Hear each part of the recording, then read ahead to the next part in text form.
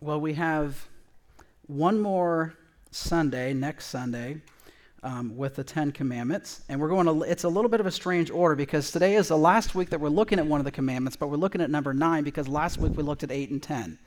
You follow? I barely follow, and I'm the one who set it up. So today we are talking about the 9th commandment. So today I invite you to hear the word of the Lord. These are the words that God spoke to the people of Israel on Mount Sinai in Exodus chapter 20, verse 2 through 16. I am the Lord your God, who brought you out of Egypt, out of the land of slavery. You shall have no other gods before me. You shall not make for yourself an image in the form of anything in heaven above, or on the earth beneath, or in the waters below. You shall not bow down to them or worship them. You shall not misuse the name of the Lord your God, for the Lord will not hold anyone guiltless who misuses his name.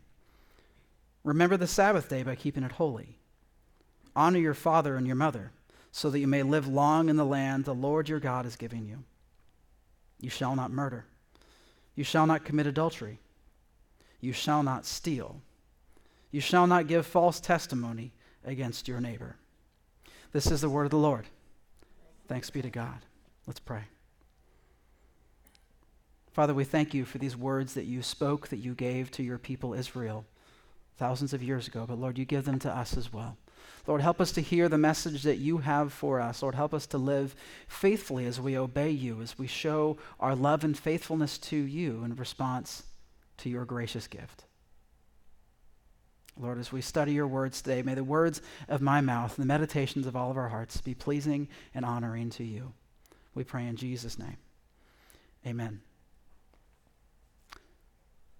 Well, thanks to Walt Disney, one of the world's most famous liars is Pinocchio. Pinocchio is based on the 19th century Italian tale of this wooden puppet who was created by the puppet maker, the toy maker Geppetto. Now, Pinocchio longed to be a real boy, but he struggled with telling the truth. And each time that he would lie, his nose would grow a little bit longer. Well, now in the real world of the 21st century America, I would say there are 3, this is not a formal scientific survey, but there are 3 of probably the least trusted professions that are out there. I would say somebody in the media, a politician, and a used car salesman.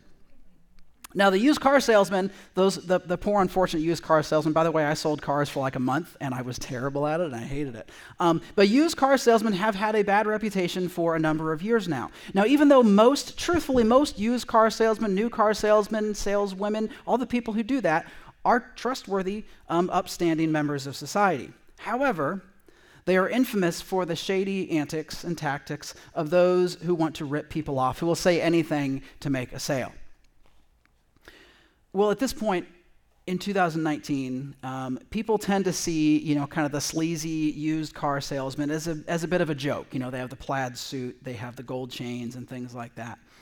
However, if you mention the media, people just tense up and they get irritated. I mean, anybody else, you hear that, no matter what direction you lean, you hear media, mainstream media, and you just start to get irritated and stressed out.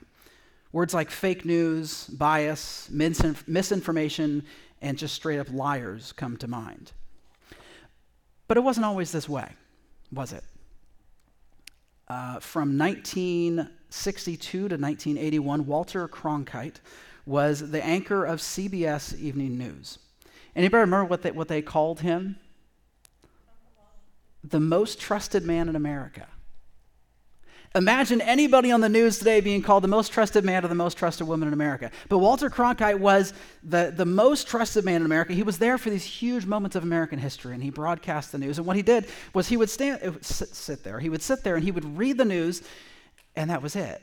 He would say what happened, and he would maybe have some kind of emotional response to it, but he would simply report the news. So he was the most trusted man in America. Well, if we're having this contest to see who are the least trusted people in America, possibly the winner of that could be just your vague politician.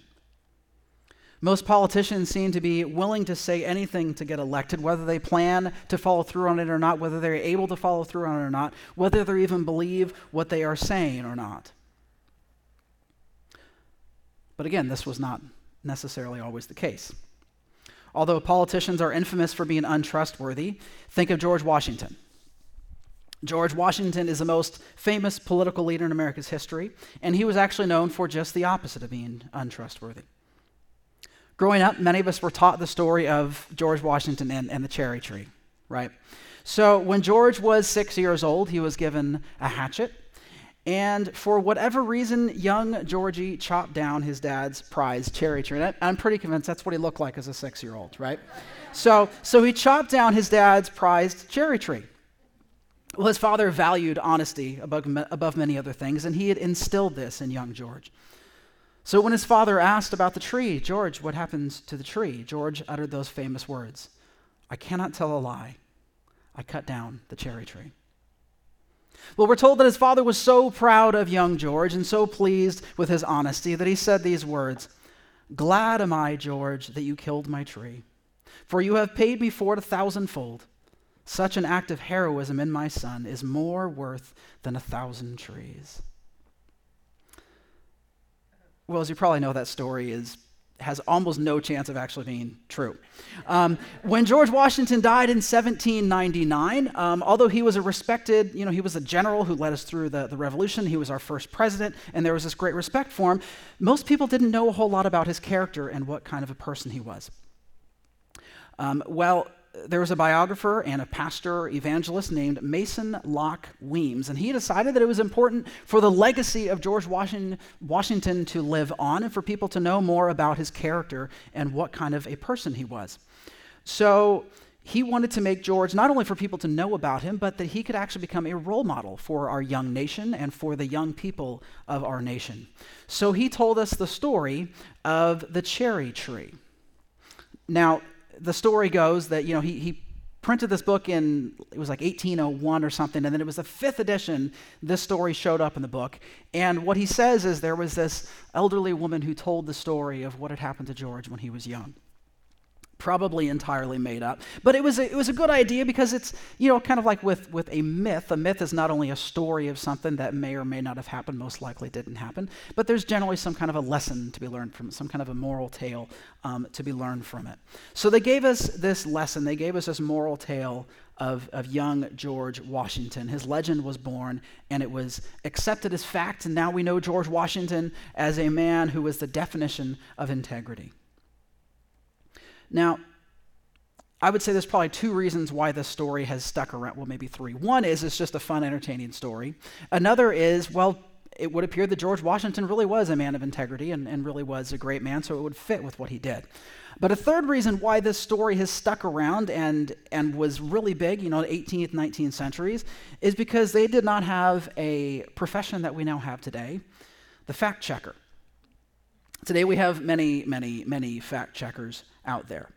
Now, the goal of these fact checkers is good. The goal, what they're supposed to be doing, they're supposed to do their background research, and then they look into the claims that are made, and they say, well, are these accurate or not? We can look at history, and we can look at the things that happened, and we can decide whether what people are saying is true. So when you have politicians who are claiming their own greatness or their opponent's incompetence, then we can look into it. We can look into the facts. Or when you have debates about cell phone towers, like we have those debates in Germantown right now about whether they should be next to a school or not. You can look into some facts on that. Or, of course, there's the big question, did Marilyn Manson play Paul Pfeiffer on the Wonder Years? Looks just like him. It wasn't him. It wasn't him at all. But that's another one of those fact check kind of things. You have Snopes and you have these other places and various websites and newspapers, and they all look into it. So they do their research, and hopefully after presenting some facts, they come up with a solid answer, whether the statement was true or not. Now, the truth is, when you're looking at something, whether it is true, whether it is factual or infactual, there is sometimes a spectrum somewhere along the path. Say, okay, well, how true was it? So a lot of these fact checkers will come up with their own entertaining scales. So one of them uses Pinocchios to decide. So there's this fact checker. Let's look at the next slide here. The fact checker, and from 1 to 4 Pinocchios, how honest was this statement that was made?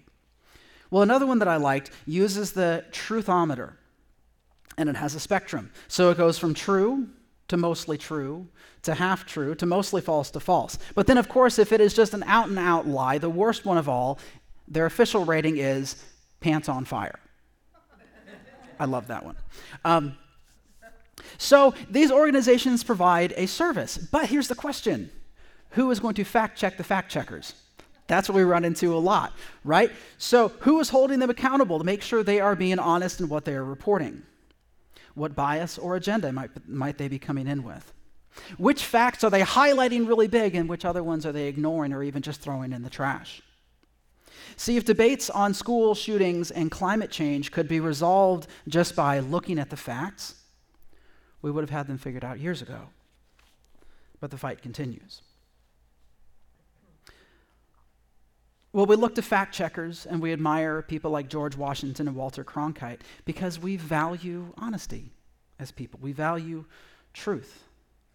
In a world of lies, in a world of distortions, in a world of misinformation, I would even say that we long for the truth. But as much as we demand the truth of others, we often struggle with it ourselves.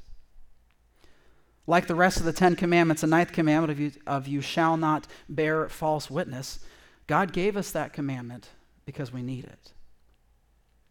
In Exodus 20:16, God spoke these words, "You shall not give false testimony against your brother." Or in another familiar translation, "You shall not bear false witness," is maybe how a lot of us learned it back in the day. Now, specifically, what the 9th commandment, almost said the 9th testament, what the 9th commandment is talking about is testimony in court. Okay, you're having some kind of a trial going on, whether it is, a civil court or whether it is the church court and things like that. So it is dealing with giving testimony. Now, and actually, if you read further on, this isn't the only time that it talks about giving honest testimony when you are in court with somebody, when someone is charged with a crime. Further in Exodus, in Deuteronomy, Leviticus, you read more things about specific rules of how you need to go about this. Now, this was really important for the people back then because in these centuries long ago, they didn't have the technology that we have today. They didn't have, crime scene investigators. They didn't have DNA that they knew of. They couldn't test for fingerprints. They didn't have video and audio recordings and things like that. So the main way of knowing if a crime was committed would be if you had witnesses there to see it. Best if you have 2 to 3 witnesses. But that's what you have to count on, is that somebody saw what happened. So this idea that you cannot bear false witness, and even the punishments that go along with bearing false witness, was vital in their society at that point. But again, like the other commandments that we have, like the other 9 commandments that God gave to us, it was very important for that specific thing, but there was also a deeper truth for the people back then and for us today as well. There was a heart issue that needed to be dealt with as well. It wasn't just that God was saying, well, just to make sure that the court system goes smoother, make sure people tell the truth. No, there was a deeper problem, there was a deeper need that God was addressing with the people there, and that he is addressing with us as well, in which we then see Jesus once again talk about directly in the Sermon on the Mount. Matthew 5:33-37, Jesus is speaking to the people, and he says, "Again, you have heard that it was said to the people long ago, 'Do not break your oath, but fulfill to the Lord the vows that you have made.' But I tell you, do not swear an oath at all, either by heaven, for it is God's throne, or by the earth, for it is his footstool, or by Jerusalem, for it is the city of the great King. And do not swear by your head, for you cannot make even one hair white or black. All you need to say is simply yes or no. Anything beyond this comes from the evil one." Now, the purpose of this was not for Jesus to say, anytime you swear an oath, well, you took wedding vows, well, that's wrong. You went to court, well, no, you cannot show that. You cannot say that. It's not that vows and oaths are inherently bad. See, for some people, what was going on is that people would say, well, if you swear by an oath, then you have to tell the truth. Otherwise, well, I didn't swear that I was going to tell the truth. I'm not bound by it. I wasn't under oath. And this often happens for us today as well. Wait, I didn't promise that I was going to do that. I planned to, but I didn't promise that I was going to. If a politician lies under oath, it's terrible. but you lie in a press conference, well, it's not that big of a deal. What we hear from Jesus is that instead of creating technicalities, because that's what people were doing, saying, well, I wasn't under oath. Instead of creating technicalities, as the book of James says, let your yes be yes and your no be no. See, when we start to feel that need to swear up and down, I swear to you, I promise you, I'm telling the truth, I really mean it. Or one that people will say without even thinking, I swear to God. The message that we're sending is this time I mean it. This time you can trust me. The point of Jesus' words in the Sermon on the Mount about honesty is that as Christians, we are called to live and to speak with integrity in all circumstances.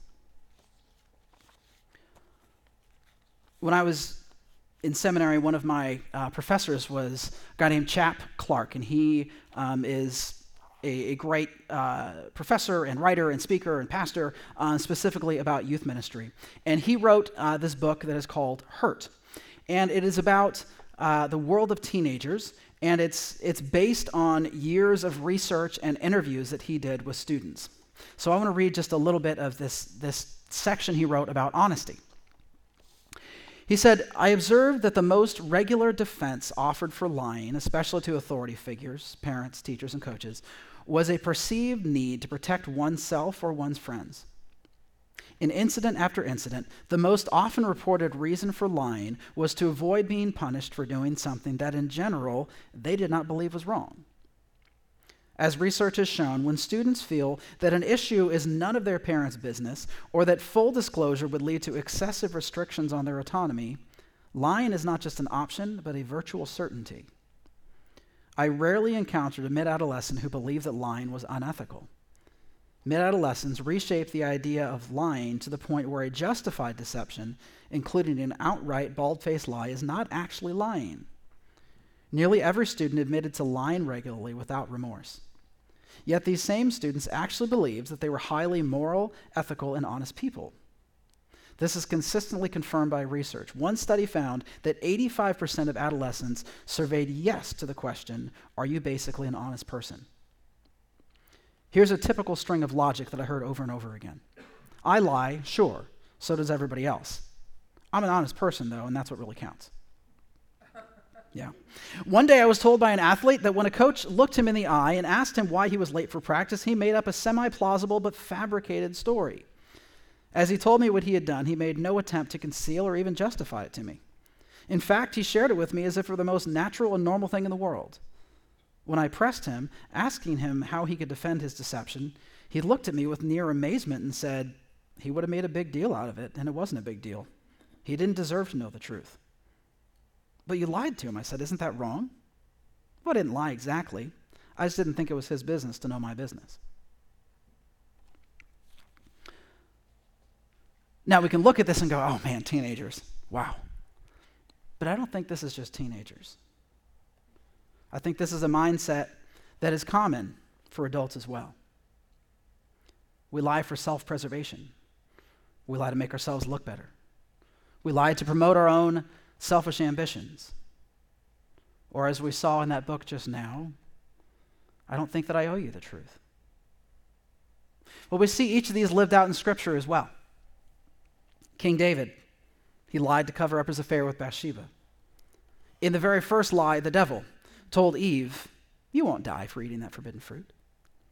In the New Testament, Ananias and Sapphira, that couple who, were part of the early church there, and they sold their property and they gave the money, but they gave half the money. And then they said, oh no, this is all the money. They wanted to look generous. They wanted to look impressive to other people.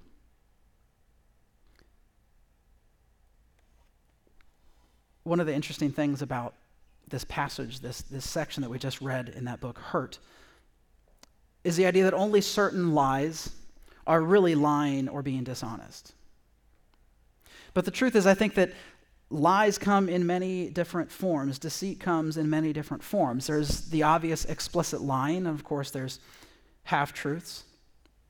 It's like, when you hear in a court of law, you take that courtroom oath. You put your hand on the Bible there, and I swear to tell the truth, the whole truth, and nothing but the truth. and then if you so wish, so help me God. But instead, we technically tell the truth, but we do so very selectively. Well, just say, bum, bum, bum. Another common form of deception is one that we see a lot in politics, but I don't want to just single out politics and say, oh man, those guys are so messed up, because politics is just a reflection of who we are. We see it in our personal relationships as well. See, if I want to make someone look bad, if I want to criticize somebody and say how terrible of a person they are, I can criticize their character. I can say something nasty about them. But if I can catch them in their own words, if I can quote them directly, it's even stronger ammunition to make them look terrible. Now, often this happens when you pluck a single phrase out of something. Somebody gives an hour-long speech and you take about a 5-second snippet and say, see, that's what they said. Totally missing the point. It's that all too common practice of taking our words out of context. Now, it becomes blatant lying when we intentionally twist their words to make them sound sinister, to make them sound like heartless, terrible people. Or we imply or even openly accuse them of things that we know aren't true. I mean, we'll see that sometimes going, well, he said this, he must have meant bump, bump, bump. And I go, well, I know for a fact this person doesn't believe that. But we do that. We misrepresent not only their words, but we misrepresent their character intentionally. It's easy to find this in politics.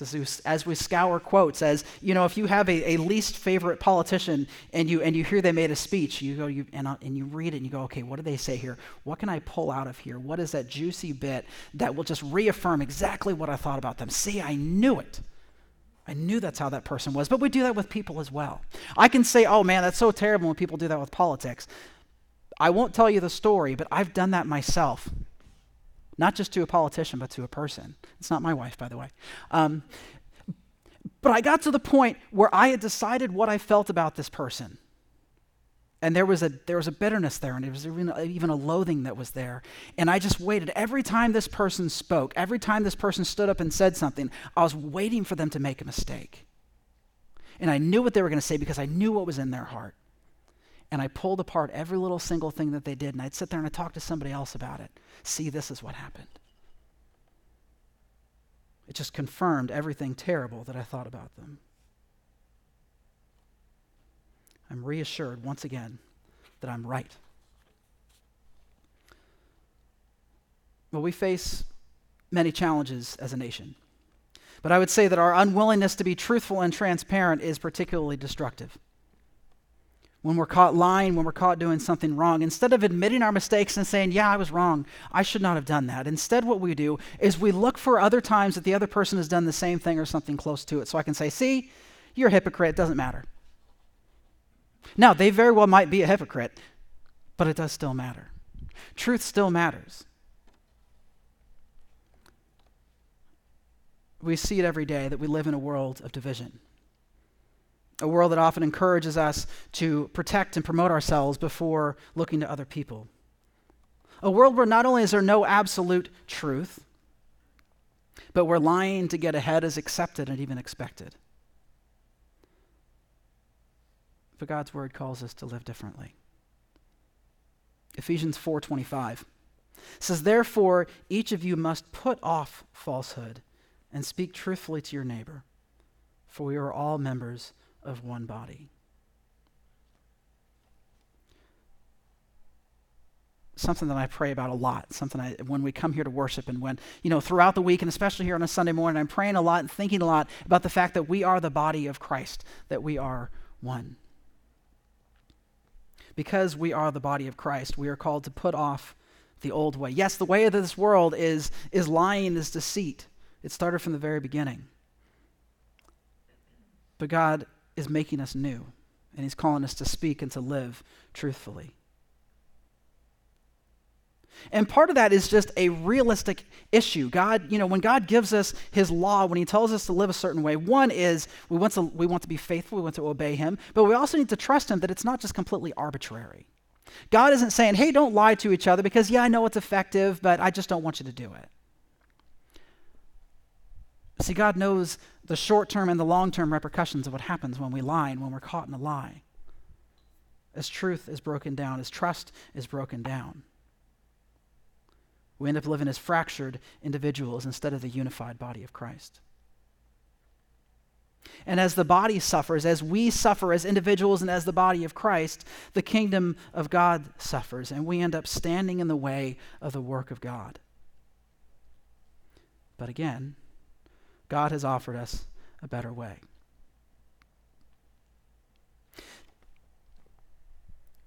One of the things that we run into sometimes is say, okay, we're supposed to be honest. So I'm just being honest with you. I think you were acting like a jerk, and I think you're a terrible person, but hey, I'm just being honest.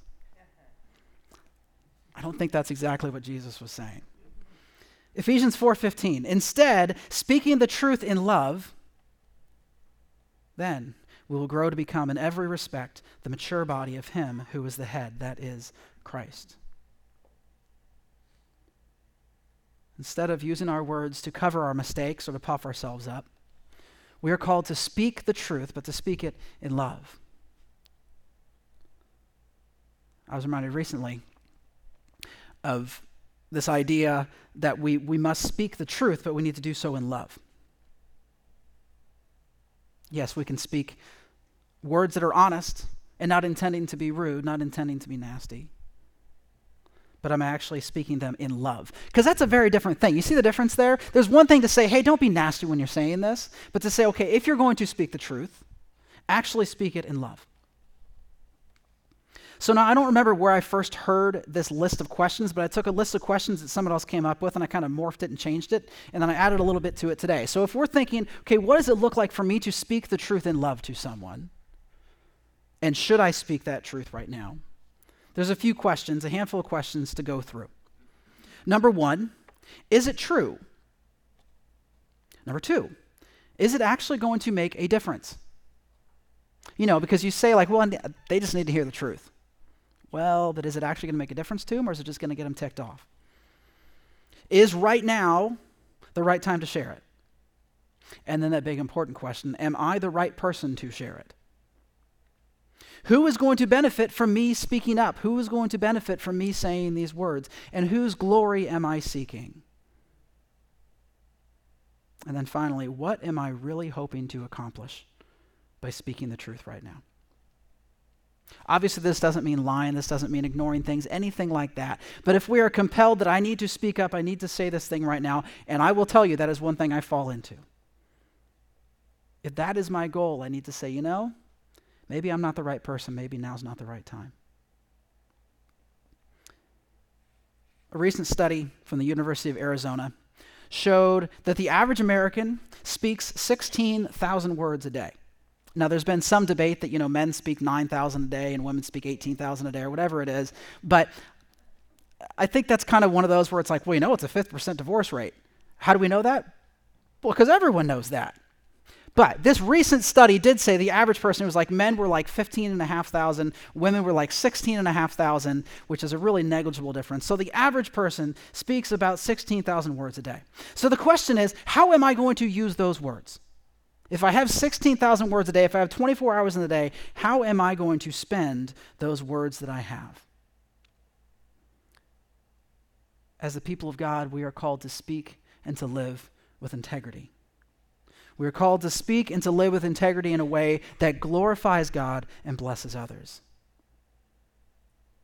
We are called to speak the truth in love, so that we, not just me, but so that we may grow to become, in every respect, the mature body of Jesus Christ. Let's pray. Father, help us to be honest with you. Help us to be honest with each other. Help us to be honest with ourselves. Lord, help us to speak the truth in love so that others might be built up, so that we might be built up, so that your kingdom, so that your body might be built up. Lord, help us to take our eyes off of our own greatness and the fall and the flaws of others. Help us to keep our eyes focused upon you. Lord, help us to know when we do need to speak words that are sometimes difficult, but words that are truthful. Lord, give us wisdom in that. Help us to speak words of encouragement. Lord, thank you for giving us the truth of the gospel. Thank you for giving us life. Thank you for giving us forgiveness. Help us to speak your truth. We pray all this in Jesus' name. Amen.